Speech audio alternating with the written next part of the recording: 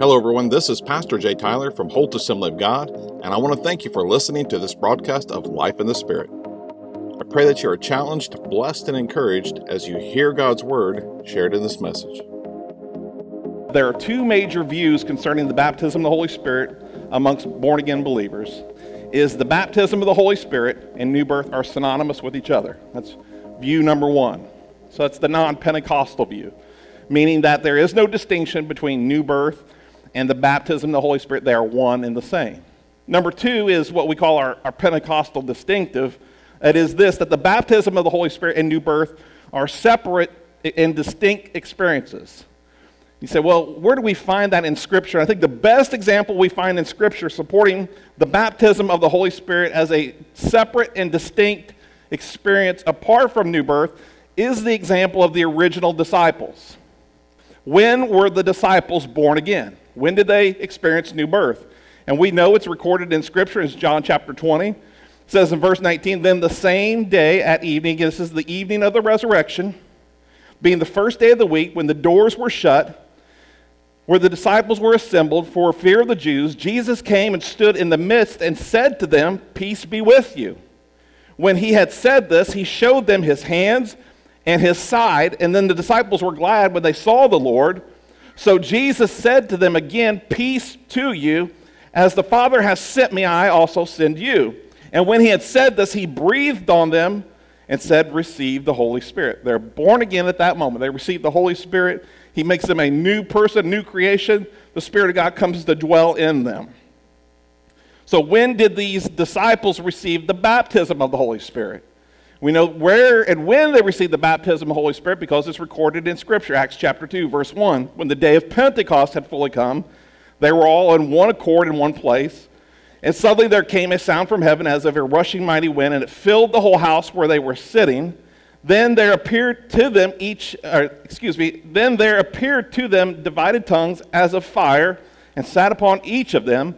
And they were filled with the Holy Spirit and began to speak with other tongues as the Spirit gave them utterance. So there is where the disciples, these same disciples who were born again on the evening of the resurrection, 50 days earlier on the day of Pentecost, we see them now receiving the baptism of the Holy Spirit. So we refer to this experience as the baptism of the Holy Spirit for a reason, because if you read those verses, there was no mention of a baptism of the Holy Spirit, simply that the Spirit of God was poured out on them, they were filled. So why do we even refer to this as the baptism of the Holy Spirit? Back up just a little bit. Before Jesus ascended into heaven, he has this last conversation with the disciples. He says this in Acts chapter 1, verse 5. For John truly baptized with water, but you shall be baptized with or in the Holy Spirit not many days from now. We know this 10 days after he makes that speech or those words, they're baptized in the Holy Spirit. That's why we call it the baptism of the Holy Spirit. So Jesus said they would be baptized in the Holy Spirit. We know that take place in Acts chapter 2. We read it. And there's two really prerequisites that are required. Two things that are required for you to receive the baptism of the Holy Spirit. Number one is this: you must be born again. That makes sense, right? And you can't be filled or baptized in the Holy Spirit unless you are born again, unless you're saved, unless you're made a new creation. So that's prerequisite number one. It's pretty simple. And number two is this: you just simply have to have faith. Faith, you have to have faith to receive healing, right? It's the same way. Faith, it's a promise. So you must believe the promise of the baptism of the Holy Spirit is valid, and you receive it by faith. So what is the purpose of the baptism of the Holy Spirit? Because I think the purpose, often in Pentecostal churches, the purpose gets lost. And we think the purpose is something different. Even in Pentecostal churches, we think the purpose is different. But let's go to what the Word says. So Acts chapter 1, this is what we see in the purpose of the baptism of the Holy Spirit. Number one is this. Look at this. Verse 4. Being assembled together with them, this is Jesus speaking, he commanded them not to depart from Jerusalem, but to wait for what? The promise. Wait for the promise of the Father, which you have said, you have heard me. For John truly baptized with water, but you shall be baptized with the Holy Spirit not many days from now. Number one, it's a promise. The purpose is a promise. The promise has a purpose. Are you following me? So number one, you have to look at it as that. The purpose of it is it's a promise, number one. So Jesus called the baptism of the Holy Spirit a promise. So some Christians would argue this: the experience of the first disciples is a one-time event. It doesn't ever happen again. But the only problem with that point of view is that it happens 3 more times in the book of Acts. One time occurrence, I would say maybe. 2 times, you still don't have any. 3, 4, we're starting to see a pattern emerge. So 4 times there's a pattern that takes place: new birth and the baptism of the Holy Spirit. Listen to what Peter tells the worshipers in the temple courts after he and the other disciples received the baptism of the Holy Spirit. Listen to these words, Acts chapter 2, verses 38 and 39.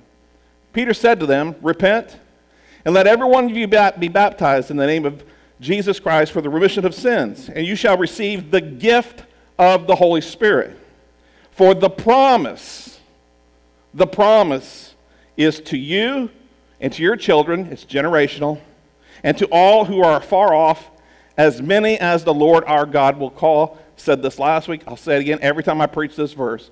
God is still calling people to repentance and salvation today. The promise is still valid. The promise is valid today. Here's why: because the need for the promise is still there. The need is this: people are lost. You say, well, what does lost people have to do with Pentecost? What does it have to do with the baptism of the Holy Spirit? We can even some people will even ask that question even in a Pentecostal church. And here's why: because we've lost the purpose. The purpose is in the Word. We've made the purpose about something else. Here is the purpose of the baptism of the Holy Spirit. These are the words of Jesus himself, Acts chapter 1, verse 8. "But you shall receive" what? "Power." So you can be fruity and kooky? No. So you can receive power when the Holy Spirit has come upon you, and you shall be witnesses to me in Jerusalem, all Judea, Samaria, and to the ends of the earth. You need the baptism of the Holy Spirit to be empowered to be a witness. Jesus said to these disciples, you would receive power. When you receive that power, you will be my witnesses. And the power and the purpose of the baptism of the Holy Spirit was not limited to that time or place. It is a perpetual promise. God is still calling people who are far off. We still need the power of the Holy Spirit today. We receive the power to be a witness. Unfortunately, what happens in a lot of Pentecostal churches, charismatic churches, spirit-filled churches, it's confusing to what people see and what the Word says, because often they don't go together. So our spiritual experience must align with the Word, and you shouldn't have to force them to fit together. Unfortunately, spiritual manifestations are more associated with Pentecostals rather than the actual promise. The actual promise, which is a Spirit-empowered witness. I want to clarify something before we go any further, because I'm going to mention spiritual gifts later in the series and spiritual manifestations. I want to make sure there's a difference between the two as I begin explaining these a little bit more. So when I speak of spiritual gifts, I'm speaking of what we find in the Bible, specifically in 1 Corinthians. A message of wisdom, a message of knowledge, faith, gifts of healing, miraculous powers, prophecy, distinguishing between spirits, speaking in different kinds of tongues, the interpretation of tongues. Those 9 spiritual gifts that we find listed in the Bible, which are different from spiritual manifestations. Are you following me? Okay, some people associate these spiritual gifts with spiritual manifestations together, but here's what I would argue: the gifts have a purpose. When you operate in spiritual gifts, they have a purpose. God has given you a gift, or has gifted you for a purpose of, most likely, furthering the gospel, furthering the witness, to have an impact on a lost person or to encourage someone. So the manifestations and the spiritual gifts are separate from each other, and I'll explain why. I'll give you a good example. Good example of spiritual manifestation in a Pentecostal, charismatic church, spirit-filled church, whatever, slain in the Spirit. This is a great example. It is not a spiritual gift. 9 spiritual gifts. It's not one of them. Now, a term describing this, if you're not comfortable, or if you're not familiar with the phrase "slain in the Spirit," it's when someone collapses under the power of God. You lay hands, you pray, whatever, person falls down, collapses. Now, I believe this: we can have an encounter with the Holy Spirit that will that you will collapse and overcome by the power of God. I don't have any problem with that, but it's not a spiritual gift. It's a spiritual manifestation. You've come in contact with the presence of God, but it's not a gift. It's a manifestation. It may be a manifestation of the Spirit, or it might not be. because we have something called flesh. And flesh is very susceptible. So likewise, we can have an emotional response to God, and it may feel like a spiritual experience, but it may have nothing to do with the Holy Spirit whatsoever. So I can share verses from the Bible that would collaborate with being slain in the Spirit, but I can also share verses that would contradict that as well. Here's what I choose to do personally. I choose neither to condemn the experience, and I choose never to encourage the experience. If God wants to do it, then let God do it. But I don't need to be the Holy Spirit. So if you have a genuine experience with the Holy Spirit, such as, let's say, being slain in the Spirit, there should be, and hear me, there should be an undeniable purpose. See, the Holy Spirit is not into courtesy calls. He's not going to lay people out on the floor and just say, look how powerful and great I am. Because if you know the Holy Spirit and if you know the Word, that would actually contradict the Word. See, this is what the Holy Spirit does. John chapter 16. However, when He, the Spirit of truth, has come, He will guide you into all truth. He will not speak on His own authority, but whatever He hears, He will speak, and He will tell you the things to come. Look at this. He will glorify me. Jesus is speaking this. He, the Holy Spirit, will glorify me, for He will take of what is mine and declare it to you. See, what often we happen in some experiences with the Holy Spirit is flesh is lifted up, a man is lifted up, a church is lifted up, but Jesus is not being lifted up. Now, we'll say, now, Jesus is being lifted up through me. No, Jesus must be lifted up. Period. Glory only goes to Him. No one else. Not even the Holy Spirit wants the glory. We'll even glorify the Holy Spirit when if it's a move of God, if it's a gift, if it's a manifestation, if it's genuine, Jesus should be lifted up. He should be glorified, period. Again, the Holy Spirit isn't into courtesy calls. He doesn't lay you out on the floor to show you how powerful He is. He knows how powerful He is. He is all powerful. Go back to the first part of the series. Is the Holy Spirit God? Yes or no? Yes, He's God, the Holy Spirit. So He is all-knowing, all-powerful. He doesn't have to be reminded how powerful He is. Do we really think Him laying us out on the floor is really an awesome display of His power and glory? Does it go beyond that? I'm not saying nothing wrong with that. I'm just saying we tend to focus on things that are very insignificant. So the Holy Spirit operates in a genuine gifts and genuine manifestation. It will be for a glorifying purpose, and it will be to glorify Jesus. Often we find spiritual manifestations for the glorification of someone else. And listen, if man is lifted up, that man should quickly say, no.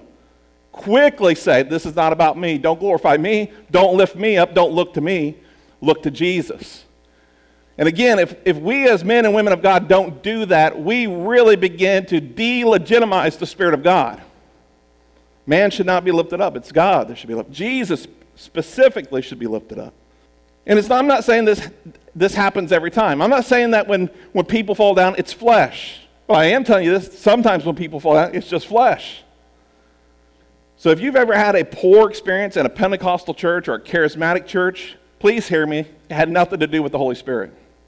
If you had a bad experience in a Pentecostal church or a charismatic church, it had nothing to do with the Holy Spirit. It had everything to do with man. The Holy Spirit may have gotten the blame, but it wasn't the Holy Spirit. So don't allow a misrepresentation of the Holy Spirit to distract you from a genuine promise, a spiritual promise with a meaningful purpose, which is the baptism of the Holy Spirit. So some Pentecostals believe the gifts of the Spirit are only available to people who've been baptized in the Holy Spirit. That cannot be supported by Scripture, by the way. Otherwise, think about this. There are several people we can look up throughout church history that operated in spiritual gifts that never received the baptism of the Holy Spirit, as we define it. So if you've ever experienced this, and some people, I would say this, we tend to see Pentecostals operate in spiritual gifts more than other believers, and here's why. If you've received the baptism of the Holy Spirit, you've received a promise, a spiritual promise. And your faith is at a much different level. It doesn't mean it's better. It's kind of like this. If you've ever been healed, if God's ever healed you, you have great faith in that area because you know you have received a touch from God that He could heal you and He could heal anyone else. You have greater faith. If you have greater faith, you're going to have a greater capacity for miracles. If God has blessed you financially, you've seen God's faithfulness in the area of finances, you have great faith in that area, you have no problem giving because you know this, you've seen God come through time after time.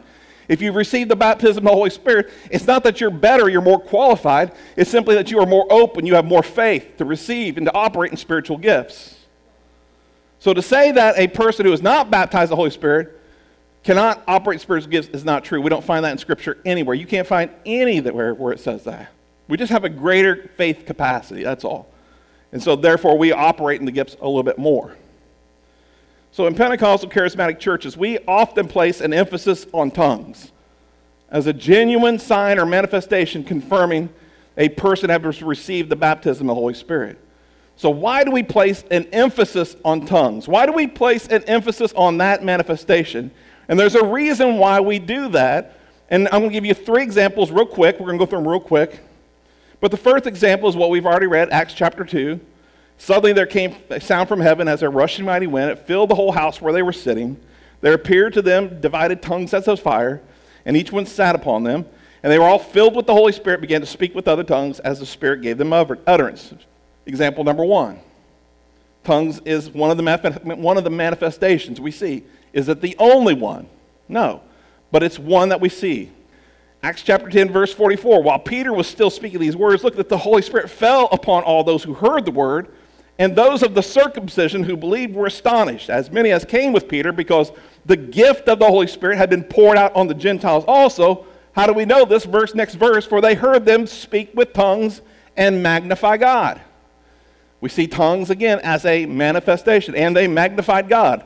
But tongues, again, being a consistent one that we see in both of these experiences. Let's go to the third example. Paul's ministering to the Ephesians, Acts chapter 19. When they heard this, they were baptized in the name of the Lord Jesus. And when Paul had laid hands on them, the Holy Spirit came upon them, and they spoke with other tongues and prophesied. So tongues and prophecy were the manifestations. Again, what is the consistent manifestation you saw in those 3 examples? Well, tongues. It's the only consistent manifestation that we saw in those 3 experiences. Are we saying that that is the only manifestation? No, but we're saying it is the consistent manifestation that we see in Scripture. Are you following me? We make it really crazy in the Pentecostal church. Are there other manifestations that could follow the baptism of the Holy Spirit? Absolutely. Absolutely. But we put an emphasis on tongues because it's the only physical manifestation that we can look at consistently across Scripture. I think it gives us more validity as a movement because we're not basing this belief on one Scripture. We're saying, listen, and it's not only just 3, there are actually 4 examples. I just, for time's sake, just chose 3. So this is a direct quote from our Assemblies of God website, on our beliefs portion of the website. It says this: the initial physical evidence of the baptism in the Holy Spirit. The baptism of believers in the Holy Spirit is witnessed by the initial physical evidence of speaking with other tongues as the Spirit of God gives them utterance. It's the consistent physical manifestation. It's not the only one. We're just saying it's the only one that we can recognize from Scripture consistently. We're not saying it's the only, but it's the only consistent one that we see in Scripture. Again, just look at the quote itself. It's funny, what we try to do sometimes is we try to put what I've heard and what I thought always into what it says, rather. The initial physical evidence, the only one we can find in Scripture that is consistent is speaking with other tongues. So are there other manifestations? Yes. Are they consistent? No. We don't have any consistency. The only one we see consistent in Scripture is speaking in other tongues. Now, not everyone who speaks in other tongues, please hear me. Not everyone who speaks in other tongues has received the baptism of the Holy Spirit. I know that goes against our ideology, but it doesn't go against the Word. I'm going to show you why. Because here's what can happen often with the baptism of the Holy Spirit. Let's say, for example, we pray for someone to receive the baptism of the Holy Spirit and they speak in tongues. Now, when I hear that, I'm always like, okay, we'll see, though. Because that's the way we should be. Because here's why. We place such an emphasis on the tongues that we forget the purpose. What is the purpose? Spirit-empowered witness. Not empowered to speak in tongues, empowered to be a witness. Tongues are a manifestation, but it's not the purpose. This is an easy one to spot. It's an easy one to clarify. And if we would just do this more often, we wouldn't look at as we're so crazy. So the purpose of the baptism is what Jesus said, power to receive a witness, or power to be a witness. So let's say pray for a person, they speak in tongues, but after that there's no change in how they witness. There is no gained love for the lost. There is no passion to reach lost. This person has just simply spoken in tongues. I would then question the legitimacy of that experience. Because the purpose, what is the purpose? You're going to hear this from the rest of the series. You're empowered to be a witness. You're not empowered to speak in tongues. That's not the purpose. There's the gift of tongues, but the reason why we're baptized in the Holy Spirit, the reason why we receive this promise is to be a witness. So when a person receives the baptism of the Holy Spirit, but they can still cuss out their neighbor and still say, oh, I don't care, that person just go to hell. There's something wrong with them. Let's say this, a person who speaks in tongues, but they can gossip about everyone, I question the legitimacy of their experience. I mean, if they gossiped about people, got baptized in the Holy Spirit, spoke in tongues, they gossip about people again, I question the legitimacy of their experience. And so should you, because there's something called spiritual fruit. If we're filled with the Spirit, if we're baptized in the Spirit, don't you think we should have a greater capacity than for spiritual fruit should be evident? Let me ask you this. Do you want to be witness to someone who talks, I mean, they can preach the Bible, they can quote, they can speak in tongues, but they live like hell? Or would you rather have someone who maybe is not so articulate, but boy, they can sure live the Word of God? That's the witness I'm going to pay attention to. It's the person who can live the Word, not just say the Word. So there is a connection between the baptism of the Holy Spirit and the gifts of the Spirit, and also the fruit of the Spirit. So not all people who speak in tongues have a legitimate experience. Sometimes people don't experience the authentic promise because of the environment they were in. Pushed down, pulled up. I've seen this. I think this is totally wrong to do it this way. And here's why I'm going to show you this. You get someone who wants to receive the baptism of the Holy Spirit. Everybody gets around them, starts speaking in tongues. How many times I've seen this happen, especially with kids and teenagers? There's such an atmosphere that takes place that these kids and adults are the same way. You can be at a breaking point in your life, desperate in your life, and you want to receive this promise, and everyone's around you speaking in tongues, and all of a sudden you just find yourself speaking in tongues. But here's the thing. This is something we all have to accept, because again, what happens after you receive tells you the story. Because if you don't see a change, then what was that all about? What was the purpose? Go back to the purpose. Spirit-empowered witness. If you're not empowered to be a witness after you receive, you just have to say this, maybe I just got caught up in the moment. Am I delegitimizing the gift or the promise? Absolutely not. What I'm trying to tell you is this, flesh sometimes gets in the way. And sometimes we provide environments for this to happen. I'll give you a great example. This is a great example. We just look at experiences from the Word. Why don't we just go back to what the Word says? Because this is what we do a lot in Pentecostal church. We create an environment and an atmosphere where you almost feel like high-pressured salesmen for people to receive. Why don't we just let a genuine, authentic move of God take place in our lives? And here's what I mean. Let's just look at what the Bible says. In two of the circumstances where people received the baptism of the Holy Spirit and spoke in tongues, no one laid hands on them. No one even prayed for them. Day of Pentecost, what were they doing? Gathered there, worshiping. The Spirit of God was poured out. No one prayed for them. No one laid hands on them. They simply received the promise. Hey, listen, I can't think of a more authentic, genuine way to confirm in your heart that you've received such a wonderful promise when there's no one else around, you simply receive from God. Give you another example. What about when Peter was preaching in the household of Cornelius, and the Spirit of God fell upon them as they heard the word, and they received the promise that they spoke in tongues. No one laid hands on them. No one gathered around them, pushed them, give up, give in, say this, say that. Never happened. This is something we add to Pentecostalism. Here's why. We try to help people be baptized in the Holy Spirit. You can't do that. You're not the Holy Spirit. Let the Holy Spirit do the baptizing. Amen? Paul, another example, Paul laid hands on the Ephesians. But do you know in any of these circumstances we don't read where anyone laid hands and spoke in tongues while the person is trying to receive tongues? Do you know you can't find one of those in the Bible, one of those experiences? But we do it all the time. Why? Because we think we have to help that person speak in tongues. Or this, I don't know any better. That's just the environment I learned, so I just do it again. It happened for me, so it must happen that way all the time. Why don't we just trust God? I don't know about you. Sometimes I just like to let God be God and just get out of the way. It's amazing that God can do things all by himself. He doesn't need my help whatsoever. Don't we want people to have a genuine, authentic promise they're experiencing? Why would we want it to muddy any of that water? Because this is what often happens to people who receive the baptism of the Holy Spirit, especially when you have someone in a circle and you have 5 people laid hands on them and they're praying in tongues, they start speaking in tongues, they automatically go home. I've heard this. I don't know how many times I've heard this.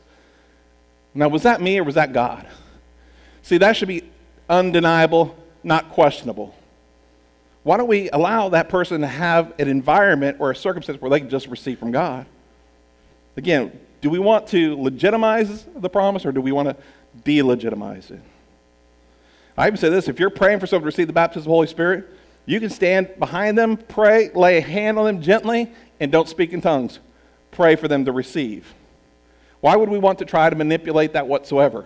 I don't think that's our intention. Our intentions are good. We want a person to receive because we've received, but allow them to receive. Don't muddy the waters. See, this goes against our Pentecostal practices, but it doesn't go against the Word of God. Let's go back to the Word, right? Let's not go back to our practices or our traditions. Let's simply just go to the Word. What's the danger in that? God might be God.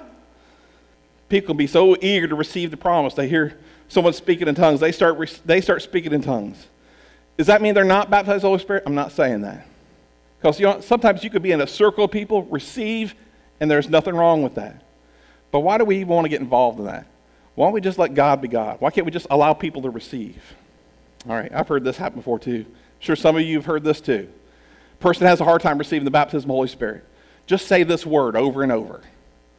And you'll get your motor running and you'll start speaking in tongues. You've just manipulated the gift. You've delegitimized it completely. Why would you ever want to do something like that? The Holy Spirit will pour out when He wants to pour out, on whom He wants to pour out, when He wants to pour out. All you have to do is what we find in the book of Acts is receive. Just receive. I'm just saying sometimes it happens for people immediately and sometimes it takes a long time. And it usually has to do with the person. And it's mostly up here. If you just say, forget it, just receive. It's amazing what takes place. God baptizes people in the Holy Spirit. So we're baptized in the Holy Spirit for the promise or for the purpose of a witness, not speaking in tongues. Speaking in tongues is a manifestation that follows the experience, but it's not the purpose. In fact, later in the series, we're going to talk about the 3 purposes for tongues that we find in the Bible: the gift of tongues, tongues as a sign that we're talking about here, and then tongues that is a personal prayer language. When you see those 3 distinctly, it helps you totally understand what the Bible's talking about. So what is the purpose of the baptism of the Holy Spirit? A witness. We don't have to look any further than the disciples. What about Peter's experience? Before he is baptized in the Holy Spirit, Peter denies Jesus 3 times, right? Jesus is arrested. He's taken to the high priest. Peter comes back. He's in the courtyard. He's kind of milling around there. They say, hey, aren't you one of his disciples? 3 times, and he denies to these officials, to these people that are around the high priest. But look at him after the baptism of the Holy Spirit. What's his reaction? Peter is not afraid anymore. Peter has a boldness. He has a confidence. He's empowered to be a witness. So after Peter and the other disciples receive the baptism of the Holy Spirit, they're transformed by the power of God. The disciples are anointed to preach. They're empowered by the Spirit to share their testimony, to live their testimony. On one occasion, we find this. Peter and John received the baptism of the Holy Spirit. They prayed for a lame man at the temple gate, a man who sat there at the gate begging all the time. They pray for him. He's healed. So John and Peter pray for them, miraculous healed. The officials of the temple, they're like, what's going on? What's taking place? Who gives you the authority? How did this happen? We know this man's lame. How did he receive this miracles? What's taking place? The same people that Peter and John stand before are the same people who condemned Jesus to death. Do you realize that? The same high priest. So they question Peter and John. And this is what they say. Again, they're just fishermen. They're not preachers. They're not theologians. But they have encountered the baptism of the Holy Spirit. Then Peter, filled with the Holy Spirit, said to them, rulers of the people and the elders of Israel, if we this day are judged for a good deed done to a helpless man, by what means he has been made well, let it be known to you all and to all the people of Israel that by the name of Jesus Christ of Nazareth, whom you crucified, whom God raised from the dead, man, there's some boldness right there, isn't there? You know, the guy you just crucified, whom God raised from the dead, by this man stands here before you whole, healed. This is the stone which was rejected by you builders. I mean, he's bold. He is in their face. I mean, he's quoting scripture to them now. This is an Old Testament verse he's quoting. So the stone which was rejected by you builders, which has become the chief cornerstone, nor is there salvation in any other, for there is no other name under heaven given among men by which we must be saved. I see a spirit-empowered witness, don't you?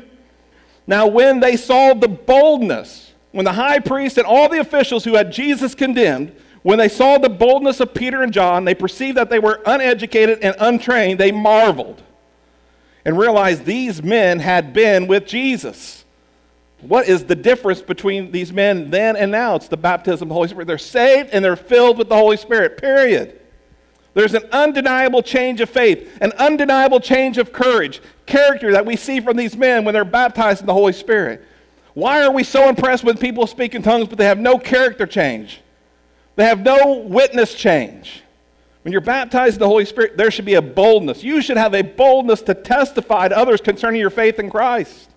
If you have a hard time witnessing to others, maybe you need to receive the baptism of the Holy Spirit. That's what it's for. It's what I'm afraid I'm going to act kooky and spooky. No. That's a choice. That is a decision. That's not what the Spirit compels you to do. I can't stand it when people say, the Holy Spirit comes over and just makes me do these things. No, he doesn't, because the fruit of the Spirit is self-control. So now we're going to have spiritual manifestations and gifts in conflict with the fruit of the Spirit?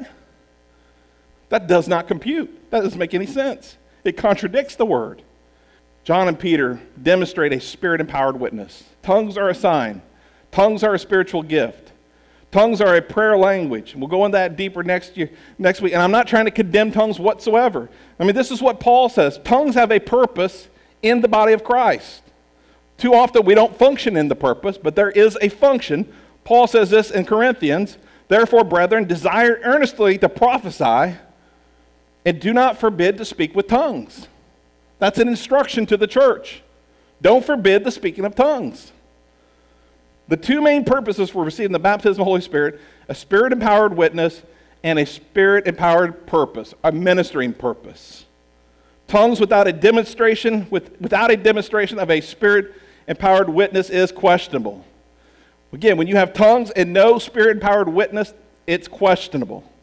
But when you have someone who has a genuine experience and they have a change of heart, even their thrust, their focus on lost people changes, you know that they've had a legitimate encounter with the Holy Spirit. So if you're baptized in the Holy Spirit, but you've lost your passion for the lost, allow God to fill you again. Allow Him to touch your life.